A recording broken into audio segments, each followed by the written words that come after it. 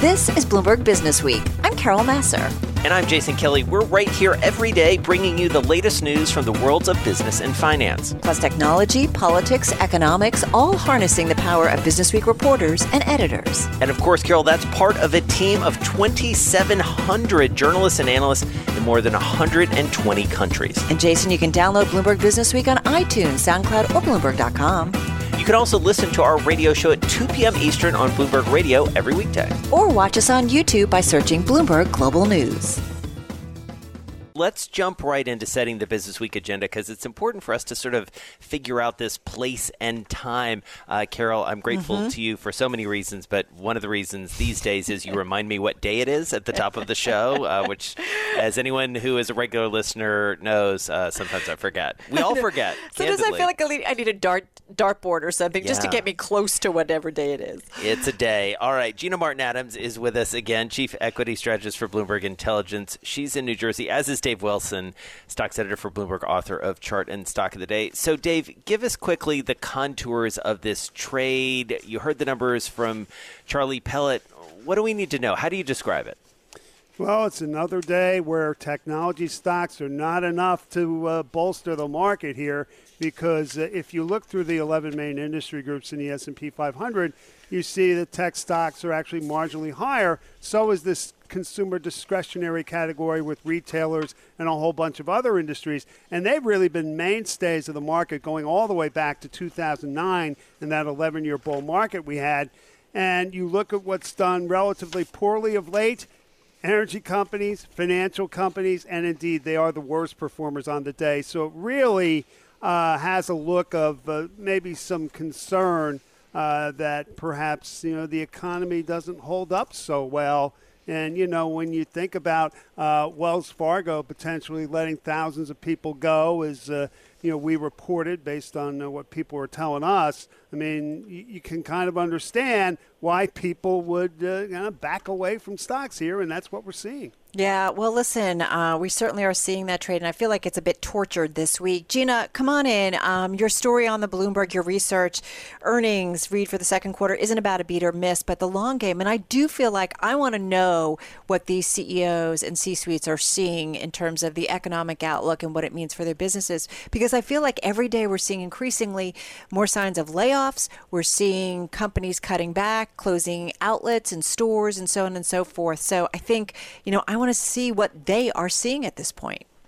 Yeah, and I think you're certainly not alone. I think most investors would like to get some visibility with respect to the outlook. I mean, in the first quarter earnings season, we could pretty much write off, through the course of the first quarter, we wrote off any expectation for growth to emerge in the second quarter. And so we've started to see over the last month a little bit of incremental improvement in that second quarter expectation, though analysts are still expecting a record decline of 43% year over year in EPS. So it really is a matter of, well, where do we go from here? If companies are cutting costs, that's generally fine and a positive sign for future margin growth, if they can also confirm that in the future they might see a little bit of sales growth. And I think that that's the big if right now is there's very little conviction in what analyst estimates imply, and that is double-digit earnings growth in 2021 and in 2022. And unless companies start to back up those estimates, it's going to be really hard for stocks to find their next leg higher. Right, because the market, and I feel like equity investors are already pricing in so much of this enthusiasm, correct?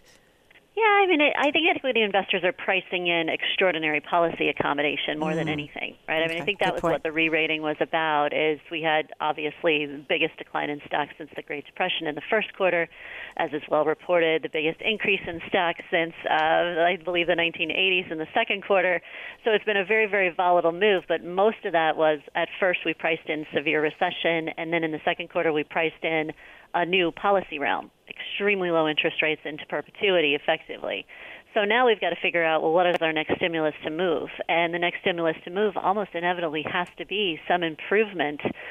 We call it from survival to revival evidence in the corporate earnings stream. And there's just very little conviction that that's going to happen anytime in the next few weeks. Survival to revival. That's a new T-shirt for me, Jason Kelly. Add it to the list. Gina, we have a list that we've been keeping over the last 4 months of just really clever things and things that are so apropos in terms of our environment. This is Bloomberg Business Week with Carol Massar and Jason Kelly on Bloomberg Radio. We're checking in today with Dr. Crystal Watson. She's a senior scholar and assistant professor there, joining us on the phone from Baltimore. And Dr. Watson, really nice to have you with us. Thanks a lot for having me. All right, so let's get right down to the business of contact tracing, because we have heard so much about it, and yet I'm going to just come right out and say it. It doesn't feel like it's going the way that we need or expect it to. Yeah, contact tracing is a tough job in the best of times. I think there are a couple of issues right now. First is just expansion of this contact tracing workforce around the country. We started out at about 2,200 contact tracers across the country total, and we need to get up to about 100,000 across the country. And it'll vary a little bit based on what is happening in each individual state or locality, whether there's a big epidemic or a minor epidemic. And so where we haven't scaled up to the place we need to be, but it's also a really difficult job. So contact tracers have to get in touch with people. They have to get them to pick up the phone, stay on the phone and talk with them and share sensitive information during a pretty tough time. So it all makes for kind of a difficult environment. Dr. Watson, I want to ask you, though, I thought part of the reopenings for states around the country was that they had to have people in place in terms of being able to do this contact tracing. Clarify for me if I've got that wrong, because I thought that would, just automatically help create the build out that we needed on a national basis. That was the idea, was to really build up this capacity along with the capacity to test many more people. And in reality, what happened is a lot of focus went into testing, which is critically important, but not as much focus on contact tracing. It wasn't necessarily a gating criteria of the White House. And so I think some states took it really seriously and did build up their capacity, but that's not the majority of states. Well, exactly. I mean, this has sort of gone down to the state level, and we have seen different governors, it feels like, Crystal, sort of take let's say, varying approaches to the virus overall, and certainly when it comes to testing and tracing. Is it the case that you sort of need everybody on generally the same page to make this work? Because as we've talked about so many times on this show and with a lot of your colleagues and you, the virus doesn't know state borders in many ways. As much as we try and, kind of corral it in a way, you sort of need everybody on the same page, right? Yeah, certainly for the national picture, I think we're seeing in the data the sharp incline in cases nationally. But that's down to a few states in particular. So we are seeing in some states around the country that they are managing epidemics fairly well, although a majority of states are seeing an increase in cases now that everyone is opening up. So it really is, we are in this together. You sound exhausted. Is this an No, because I do feel like, you know what I mean? It's so funny. It's not funny, actually. It's so clear, I feel like, from all of you at Hopkins and the medical community are saying, okay, wear masks, social distancing, and we've got to do testing and tracing, right?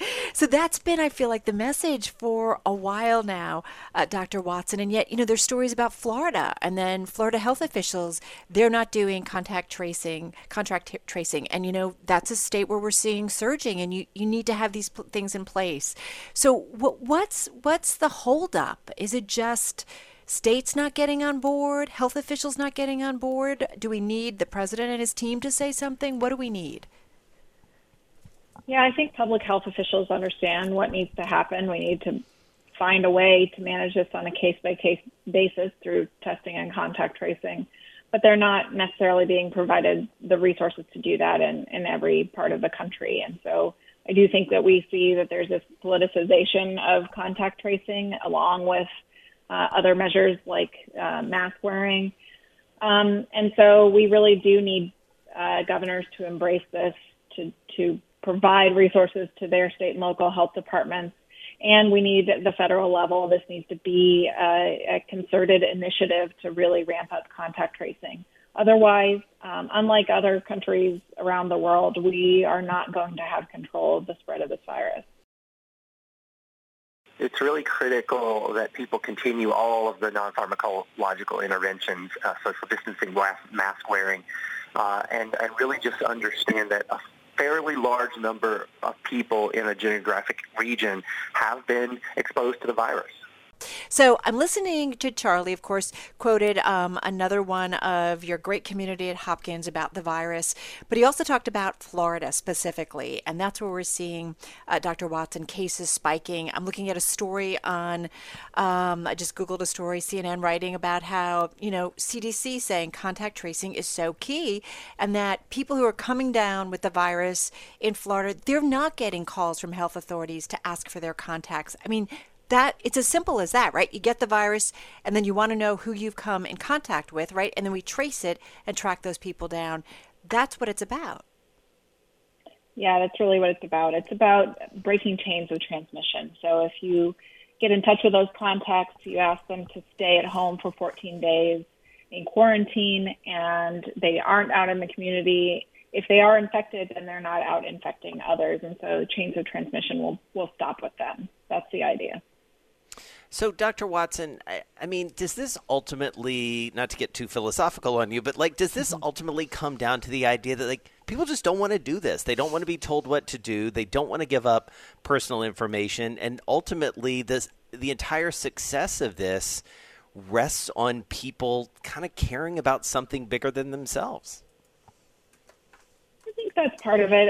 I do think in those places where contact tracing programs have stood up and are running efficiently, I think the vast majority of people are willing to cooperate and provide information and help public health officials.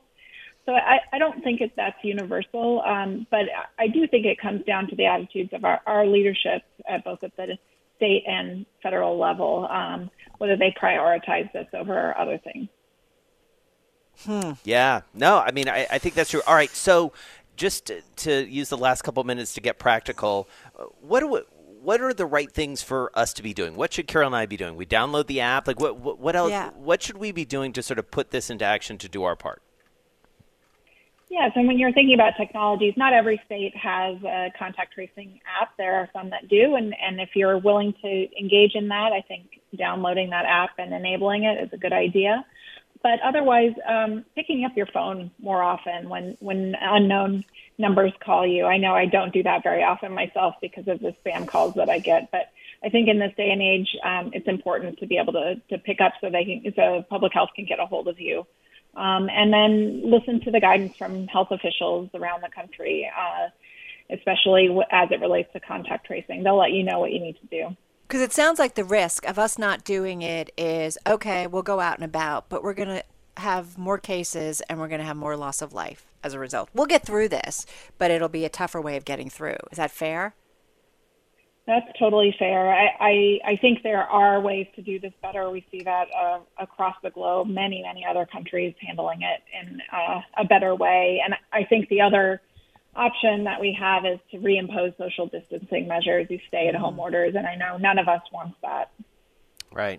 Yeah, it's going to be a tough few months. I feel like we thought by this point we would be closer to the other side of this, and it doesn't feel like that at this moment. We talk a lot about reality checks. We talk a lot about sort of slowing things down. It certainly feels like that's the state we're in. Really appreciate the advice and the insights. Thank you so much, Dr. Crystal Watson, Senior Scholar, Assistant Professor at Johns Hopkins Center for Health Security at the Bloomberg School of Public Health, of course, supported by Mike Bloomberg. Yeah, and I highly recommend you check out their website because I've actually thought about taking the course just to understand a little bit more, and I do understand those privacy concerns. We are, we're the United States of America. We're very independent individuals. Yeah. We protect our privacy. I know I do, certainly, but I would like to see us get better control of this. And if you look at countries that have more success, they're doing testing and contact tracing. It's as simple as that. It's not an accident. And you know what, Jason?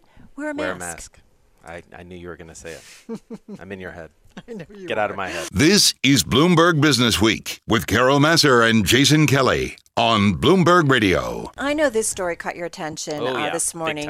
Did mine as well. And it's about the top Republican donor in the 2020 election. It's an reclusive heir to one of the great fortunes of the Gilded Age. There's so much going on here. Let's get into the story with Bloomberg News campaign finance reporter Bill Allison. He joins us on this Thursday on the phone in D.C., along with Bloomberg Businessweek editor Joel Weber. He's on the phone in Massachusetts. Hopefully I got you guys in your right places. It's a little bit of a wacky Thursday. I'm just going to put it out there. Joel, I love this because we have to keep remembering it's an election year, and I think it's important. With everything else going on, it's important to do the stories that are relevant to that. Yeah, and of course, following the money is always also important, and that's sort of one of the tenets of the way that Bloomberg News covers things. And I think Bill's story gets to the heart of that because I think most people are familiar with big-name donors and in both parties, frankly. And this name, Timothy Mellon, was not one that usually gets batted around in those circles, although the name Mellon is one that a lot of people, especially in the financial industry, will recognize. So Bill, who is this person? Well, he's the great grandson of the founder of Mellon Bank and the grandson of Andrew Mellon, who was a Treasury Secretary. And he's somebody who's been in business most of his life. He was a Yale student. And it's the interesting thing about him, and he's become a big Donald Trump supporter, and he wrote in his book about sort of how he became a Republican, because he started out very much on the left and very much a progressive in terms of the kinds of things that he supported. You know, he's an heir to this fortune. He grew up in somewhat privileged circumstances, as he describes in his book, and but the interesting thing about him, and I should credit the Washington Post because they got to it first, but he in his book, he uses some pretty strong racial stereotypes in describing some of the things that drove him to the right. Although really, it was sort of his business interests that he told me that were the key things. But but he talks about like the modern welfare state as being slavery redux, and this was a guy who, after the Black Panther riots in the 1960s, some of which he saw, firsthand, really wanted to roll his arms up and try to make things better. And so I think that, in this particular moment that we're in now, it's kind of interesting to see this gentleman's odyssey from from being on one side of these questions to really being on the other. Yeah, talk about that, because you have some great details in this piece about what he was doing, as a young man, which if you put that effort against where we are in 2020, you would think, wow, he's right in the middle of, the biggest issue of our time, and in some ways anticipated a lot of the problems of race and inequality, especially when it comes to Black Americans. Yeah, so he, in the 19, he started something called the Satcham Fund, and he recruited a guy named Ernest Osborne to run it. And this was Ernie Osborne's brother-in-law, he told me, and there's clips to prove this, was a member of the Black Panthers. And Osborne himself was, a fairly important figure in philanthropy. He started a movement to get more African Americans in the upper levels of philanthropy. It had been a sort of a closed club until he came along, and he's like the second African American member of the Council of Foundations on the board. So he really had a pioneering career in many ways. And Mellon in his book and told me that that Osborne had all these great ideas, and that he and Mellon worked very close together, and that's how he ended up bringing him in to run his nonprofit. And they did all kinds of things. They supported something. They supported a show in Pittsburgh called Black Horizons. It was the longest-running minority affairs program in the United States when it went off the air. And another thing that they supported was there's different kinds of funds to help build in the inner cities. And he also did studies on things like mass incarceration and are there alternatives to incarcerating people. They did that in looking in New Haven. So a lot of the issues that we're hearing about today, wealth inequality, lack of opportunity, lack of access to capital, his fund was in the forefront of trying to find solutions to these things. And he remains, in many ways, a very optimistic guy about how things could get better. He just, thinks that a lot of the things that he tried back in the 70s didn't work out. So, yeah, let's bring it back to the here and now, Bill. So $30 million he's giving GOP candidates, and really what he's trying to do, it seems, is really push to gut social welfare programs. So what's his thinking in terms of how to go about doing this? Well, he's very influenced, or told me that he's very influenced by Daniel Patrick Moynihan, the late senator from New York, who got incredibly concerned about the African American family and the breakdown of the family, and was kind of a very important transitional figure between the left and the right in terms of how we approach these problems, or how government has approached these problems, and that led him to the conclusion that when you create systems that where you end up with dependency being a critical component of them, he's very much against. I think the problem is you can get into stereotypes, and I talked to welfare reform experts on the right as well as on the left, and their feeling was that nobody is ever long-term dependent really in this country. That that it's kind of a myth that somebody is born into welfare and dies on welfare and never gets off of it. But one of the things that he was concerned about was that when you create these kind of dependent systems, that you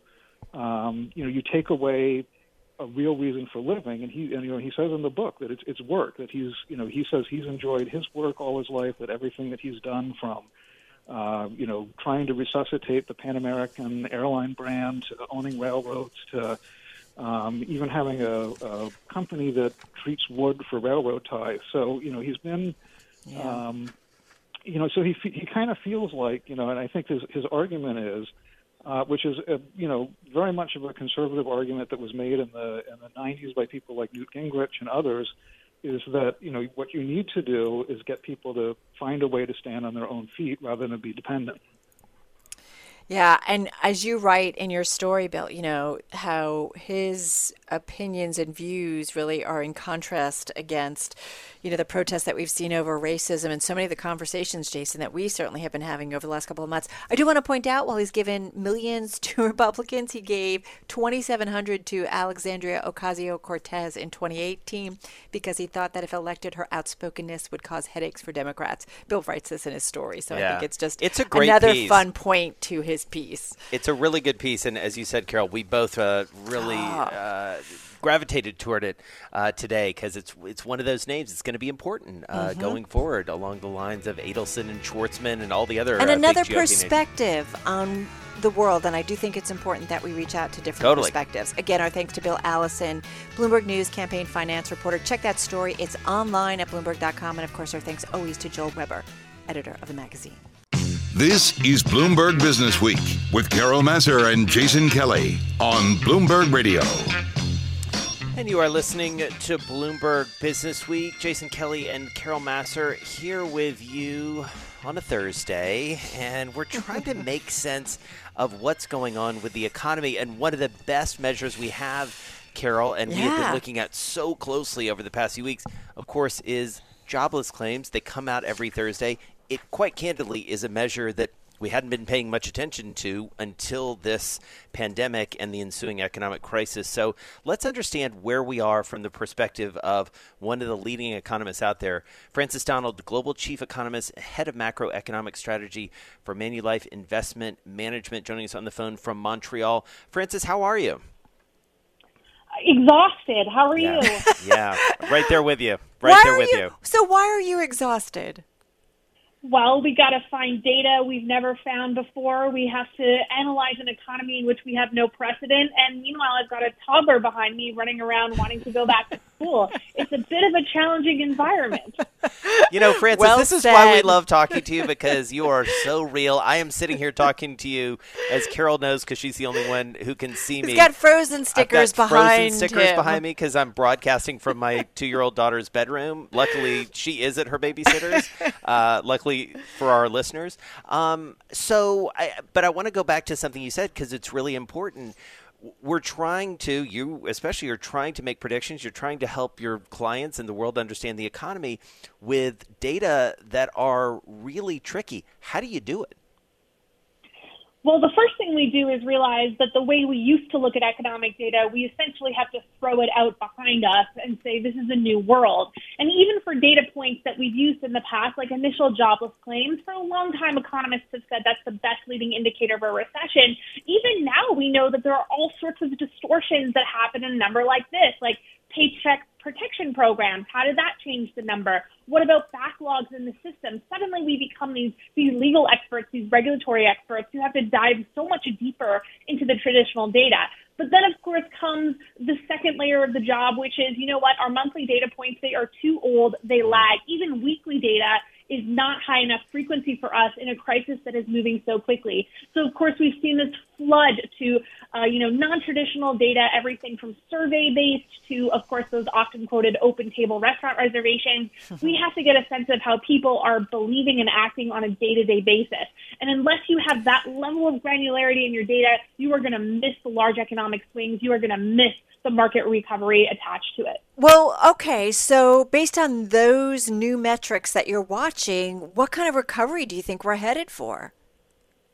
Well, I get this question a lot. What does the recovery look like? Well, it depends what you're looking at, which sector, and over what time frame. So generally what I like to say is that if you want a simple answer, the simplest answer I can give you is that we're probably in a three-phase recovery, which is first a very rapid recovery where the data unleashes its pent-up demand. That's where we are right now. Phase two is what I call the stall out. And I think we may be beginning to enter the stall out, which is not that we're in a W shape and we see a backtracking, but really that pace of gains stalls. That's probably what we're witnessing right now. And then phase three is what the new normal looks like. That's probably where we are after a vaccine. The challenge we're looking at now is all that high-frequency data that bounced so aggressively that we knew this was going to look like a V on a lot of metrics is now starting to show us mobility actions, people's confidence. That's starting to slow quite a bit. So instead of focusing on are we better or worse than last week, I suspect the market attention is now going to turn to we're actually going to pause way below pre-COVID levels. That's going to be challenging for risk sentiment. Wow. Well, and fundamental changes in the labor market, right, Francis? I mean, I feel like that's what we're starting to see, and it feels like the equity market is starting to catch up with the smart economists like you who have been saying, like, wait a second, this isn't just about getting back to normal because, as you just alluded to, the next normal is a new one. It is not, we're not going back. I mean, we talk about that in simple terms like business travel, like all these things that are going to affect the way that we live our lives on a daily basis also lead to what jobs are going to be and who's going to get them. Yeah, when I see, today's jobless claims number, everyone's saying, oh, it beat on expectations. We have fewer people newly applying for claims. We're still looking at 18 million Americans who need to be rehired. Yeah. Now, if you told me they were going to be rehired in 2 to 3 months, I'd probably say buy every stock you can find. My problem is that even if you continue this 3% improvement every week, we're talking about a year and a half until we've hired all of those. And that's a really optimistic case. One of the problems in this new labor market is that we are going to have some significant structural scarring. The Fed is worried about this. Economists are worried about this. The longer you've been out of a job, the more we see skills erosion, the less likely you are to be hired back. And just think personal finances. Maybe you get by in a month or two. You've got your stimulus checks. Stimulus checks start to fade back. You've used up what's in your piggy bank. Now we're going to start talking about maybe a second economic wave where we have to deal with the personal or the consequences of that elevated unemployment over an extended period of time. So, Francis, just got about a minute left here. Can we use, I know it's not the same crisis as the financial crisis, but we did see some of this structural scarring coming out of the financial crisis. How does it compare? That's exactly it, Carol. I think the lesson from 2008 is the damage of long-term unemployment. When the duration of unemployment starts to rise, as we're already starting to see in that non-farm payrolls number, that's when I get more concerned that this isn't just like the typical natural disaster, which a lot of people are comparing this to. The longer unemployment level stays high, the longer we're going to be in a recession. Yeah. Francis Donald, you are literally the best. Thank you so much. Carol and I are literally like instant messaging together right now. It's like, I love her so much. She's the best. Well, it's so practical. It's so real. Yeah. And I do think you're getting to the point of, the longer this goes on and just your perspective about, with even those slight improvements in jobless numbers, it's still going to take a year and a half to get back to normal. Yeah. It's crazy. Lot to go. All right. Love it. Frances Donald, thank you so much. Global Chief Economist, Head of Macroeconomic Strategy, Manulife Investment Management. You love that she had a toddler in the background. Yeah, totally. Because that's real. Because it's what we're all dealing with, That's the right? life we're living in. You've heard Alice's shrieking every now and again on this air. So let it go. Let it go. There you go. But it's perspective. And I think that structural scarring, it's so true. The longer someone is out of the workforce, I've seen it with so many people. Yeah, significant structural scarring. It's going to my list. It's going to my list of things to remember about this time. This is Bloomberg Business Week with Carol Massar and Jason Kelly on Bloomberg Radio. And you are listening to Bloomberg Business Week. Jason Kelly and Carol Massar here with you on a Thursday, and we're trying to make sense of what's going on with the economy. And one of the best measures we have, Carol, and we have been looking at so closely over the past few weeks, of course, is jobless claims. They come out every Thursday. It quite candidly is a measure that we hadn't been paying much attention to until this pandemic and the ensuing economic crisis. So let's understand where we are from the perspective of one of the leading economists out there. Frances Donald, Global Chief Economist, Head of Macroeconomic Strategy for Manulife Investment Management, joining us on the phone from Montreal. Frances, how are you? Exhausted. How are you? Yeah, right there with you. So why are you exhausted? Well, we got to find data we've never found before. We have to analyze an economy in which we have no precedent. And meanwhile, I've got a toddler behind me running around wanting to go back to school. It's a bit of a challenging environment. You know, Frances, this is why we love talking to you, because you are so real. I am sitting here talking to you, as Carol knows, because she's the only one who can see me. He's got frozen stickers behind me because I'm broadcasting from my 2-year-old daughter's bedroom. Luckily, she is at her babysitter's. Luckily for our listeners. But I want to go back to something you said, because it's really important. We're trying to, you especially are trying to make predictions. You're trying to help your clients and the world understand the economy with data that are really tricky. How do you do it?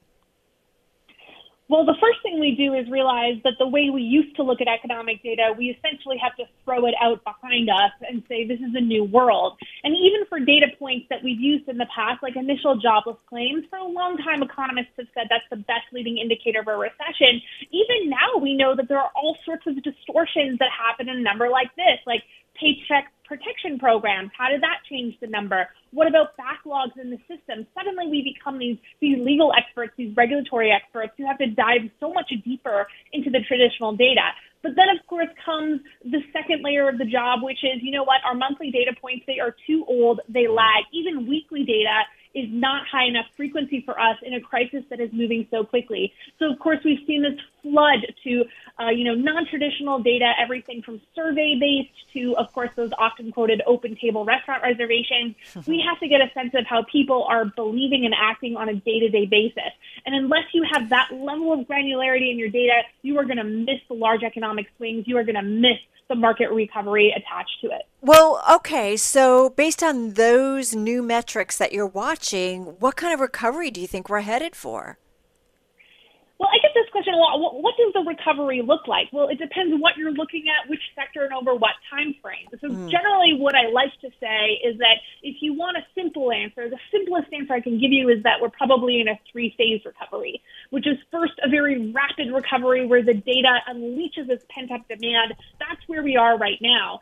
Phase 2 is what I call the stall out. And I think we may be beginning to enter the stall out, which is not that we're in a W shape and we see a backtracking, but really that pace of gains stalls. That's probably what we're witnessing right now. And then phase 3 is what the new normal looks like. That's probably where we are after a vaccine. The challenge we're looking at now is all that high-frequency data that bounced so aggressively that we knew this was going to look like a V on a lot of metrics is now starting to show us mobility actions, people's confidence. That's starting to slow quite a bit. So instead of focusing on are we better or worse than last week, I suspect the market attention is now going to turn to we're actually going to pause way below pre-COVID levels. That's going to be challenging for risk sentiment. Wow. Well, and fundamental changes in the labor market, right, Frances? I mean, I feel like that's what we're starting to see, and it feels like the equity market is starting to catch up with the smart economists like you who have been saying, like, wait a second, this isn't just about getting back to normal, because as you just alluded to, the next normal is a new one. It is not, we're not going back. I mean, we talk about that in simple terms like business travel, like all these things that are going to affect the way that we live our lives on a daily basis also lead to what jobs are going to be and who's going to get them. Yeah, when I see, today's jobless claims number, everyone's saying, oh, it beat on expectations. We have fewer people newly applying for claims.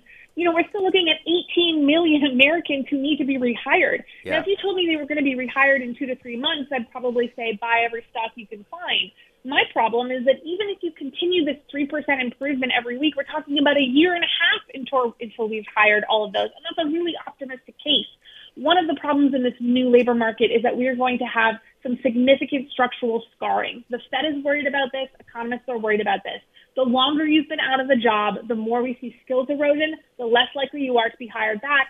And just think personal finances. Maybe you get by in a month or two. You've got your stimulus checks.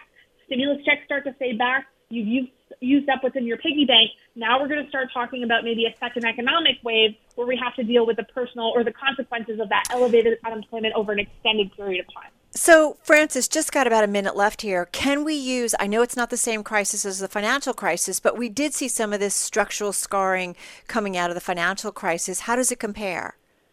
That's exactly it, Carol. I think the lesson from 2008 is the damage of long-term unemployment. When the duration of unemployment starts to rise, as we're already starting to see in that non-farm payrolls number, that's when I get more concerned that it isn't just like the typical natural disaster, which a lot of people are comparing this to. The longer unemployment level stays high, the longer we're going to be in a recession. Yeah. Francis Donald, you are literally the best. Thank you so much. Carol and I are literally like instant messaging together right now. It's like, I love her so much. She's the best. Well, it's so practical. It's so real. Yeah. And I do think you're getting to the point of, the longer this goes on, and just your perspective about, with even those slight improvements in jobless numbers, it's still going to take a year and a half to get back to normal. Yeah. Crazy. Lot to go. All right. Love it. Francis Donald, thank you so much. Global Chief Economist, Head of Macroeconomic Strategy, Manulife Investment Management. You love that she had a toddler in the background. Yeah, totally. Because that's real. Because it's what we're all dealing with, That's the right? life we're living in. You've heard Alice's shrieking every now and again on this air. So let it go. Let it go. There you go. But it's perspective, and I think that structural scarring, it's so true. The longer someone is out of the workforce, I've seen it with so many people. Yeah, significant structural scarring. It's going to my list. It's going to my list of things to remember about this time. This is Bloomberg Businessweek with Carol Massar and Jason Kelly on Bloomberg Radio. When this story hit the terminal, we were actually in our morning meeting, and Carol, you were the first to point it out with, I think the word was WOA, which tends to be what you say. It's a great scoop by Hannah Levitt, our finance reporter. Really lucky to have her back with us. Her story about Wells Fargo readying thousands of job cuts to start. They will start this year. It is, as we predicted on that same call, among the most read stories of the day. Hannah joins us on the phone from New York City. First of all, Hannah, great scoop. Congrats. Tell us what's going on at Wells Fargo. This is the biggest employer in the banking world, right? It is, yeah. And hey, thanks for having me, you guys. So Wells Fargo is poised to begin thousands of layoffs this year. And the situation with Wells Fargo is, their expenses have been a big issue for a long time. This is not solely a COVID thing. Right. People are expensive. We've been talking about this issue. As I'm sure you recall, Wells Fargo had, in 2016, it came out that employees had opened millions of potentially fake accounts. And really from there, they've had to deal with a lot of legal expenses and fines and things like that.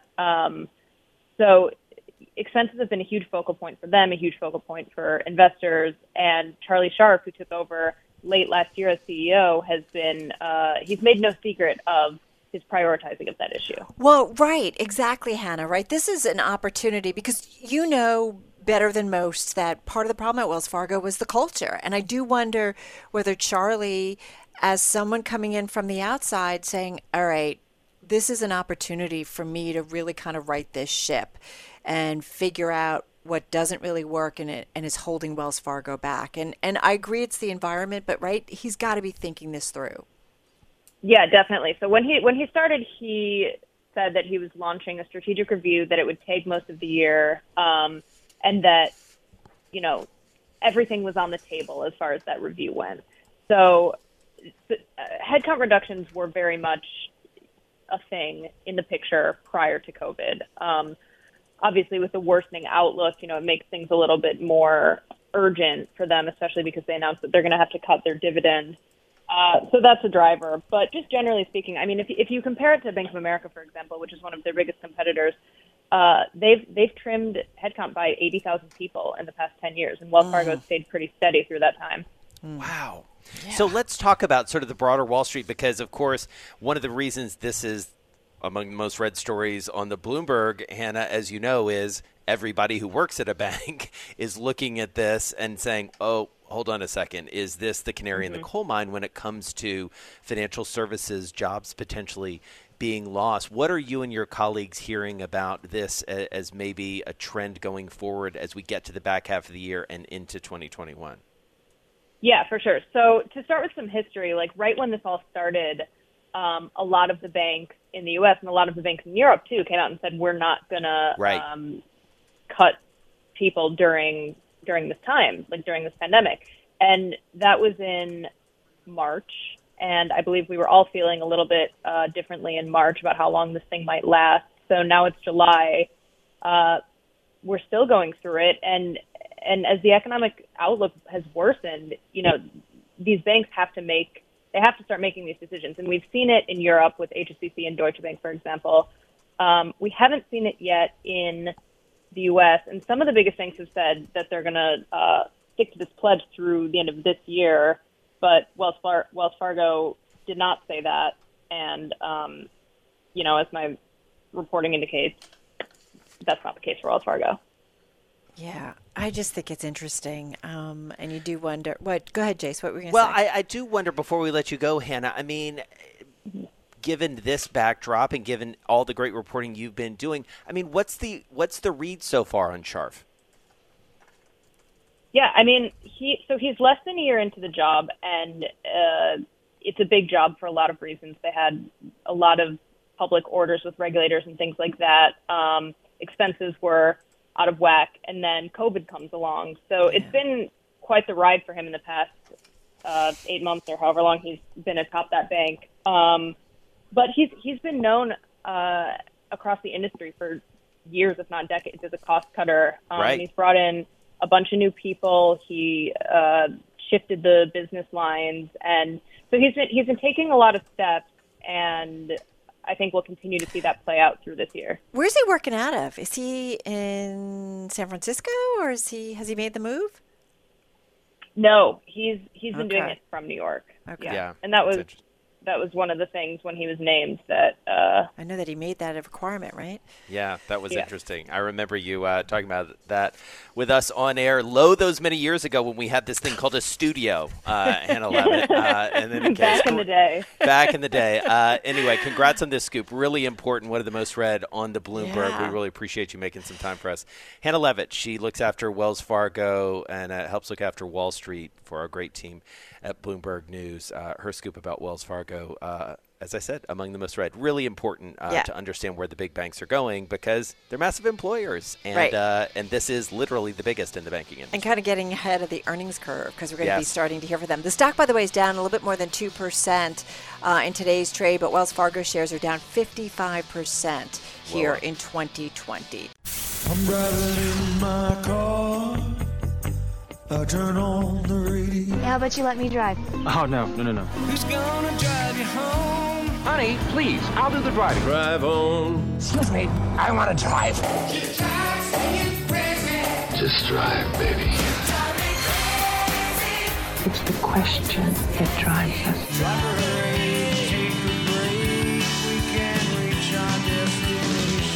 This is the Drive to the Close. That funky music will drive us till the dawn. On Bloomberg Radio. All right, everyone. Time for the Drive to the Close. With us, David Schreiner. He is founder and CEO at New Constructs, and he joins us on the phone from Nashville, Tennessee. David, so delighted to have you here with us. And I have to say, Jason and I are probably a little jealous because we would both love to be in Nashville. I've never been. What? Nash Vegas. Nash Vegas? Nash Vegas. That's right. All right. You've never been to Nashville? I know. It's one of those places I've never That's been absurd. to. Okay. All right. So, David, we're a little wacky today. It's been a long week. Tell us, though, first of all, how things are going in Nashville. Things in Nashville here are great. I think the secret is out. I think that's why Jason's a little surprised you haven't already been here. When I first came back after living in New York for 7 years, it was still a small town, but yeah, the secret's out. So it's crowded and has a lot of the same big city ills that that we have to experience in other places, but with not as much art and maybe cosmopolitan population. And what's the virus look like and sort of the economic impact of that? Because we're hearing a lot about the Sun Belt, David, right now. In my hometown of Atlanta, obviously, and home state of Georgia are experiencing some woes. What's it looking like in Tennessee? As you can tell, I'm talking to you. I'm just dropping my G's all over the place. But what does it feel like and look like from that perspective? It's not good. We were at phase 3. We had to roll back.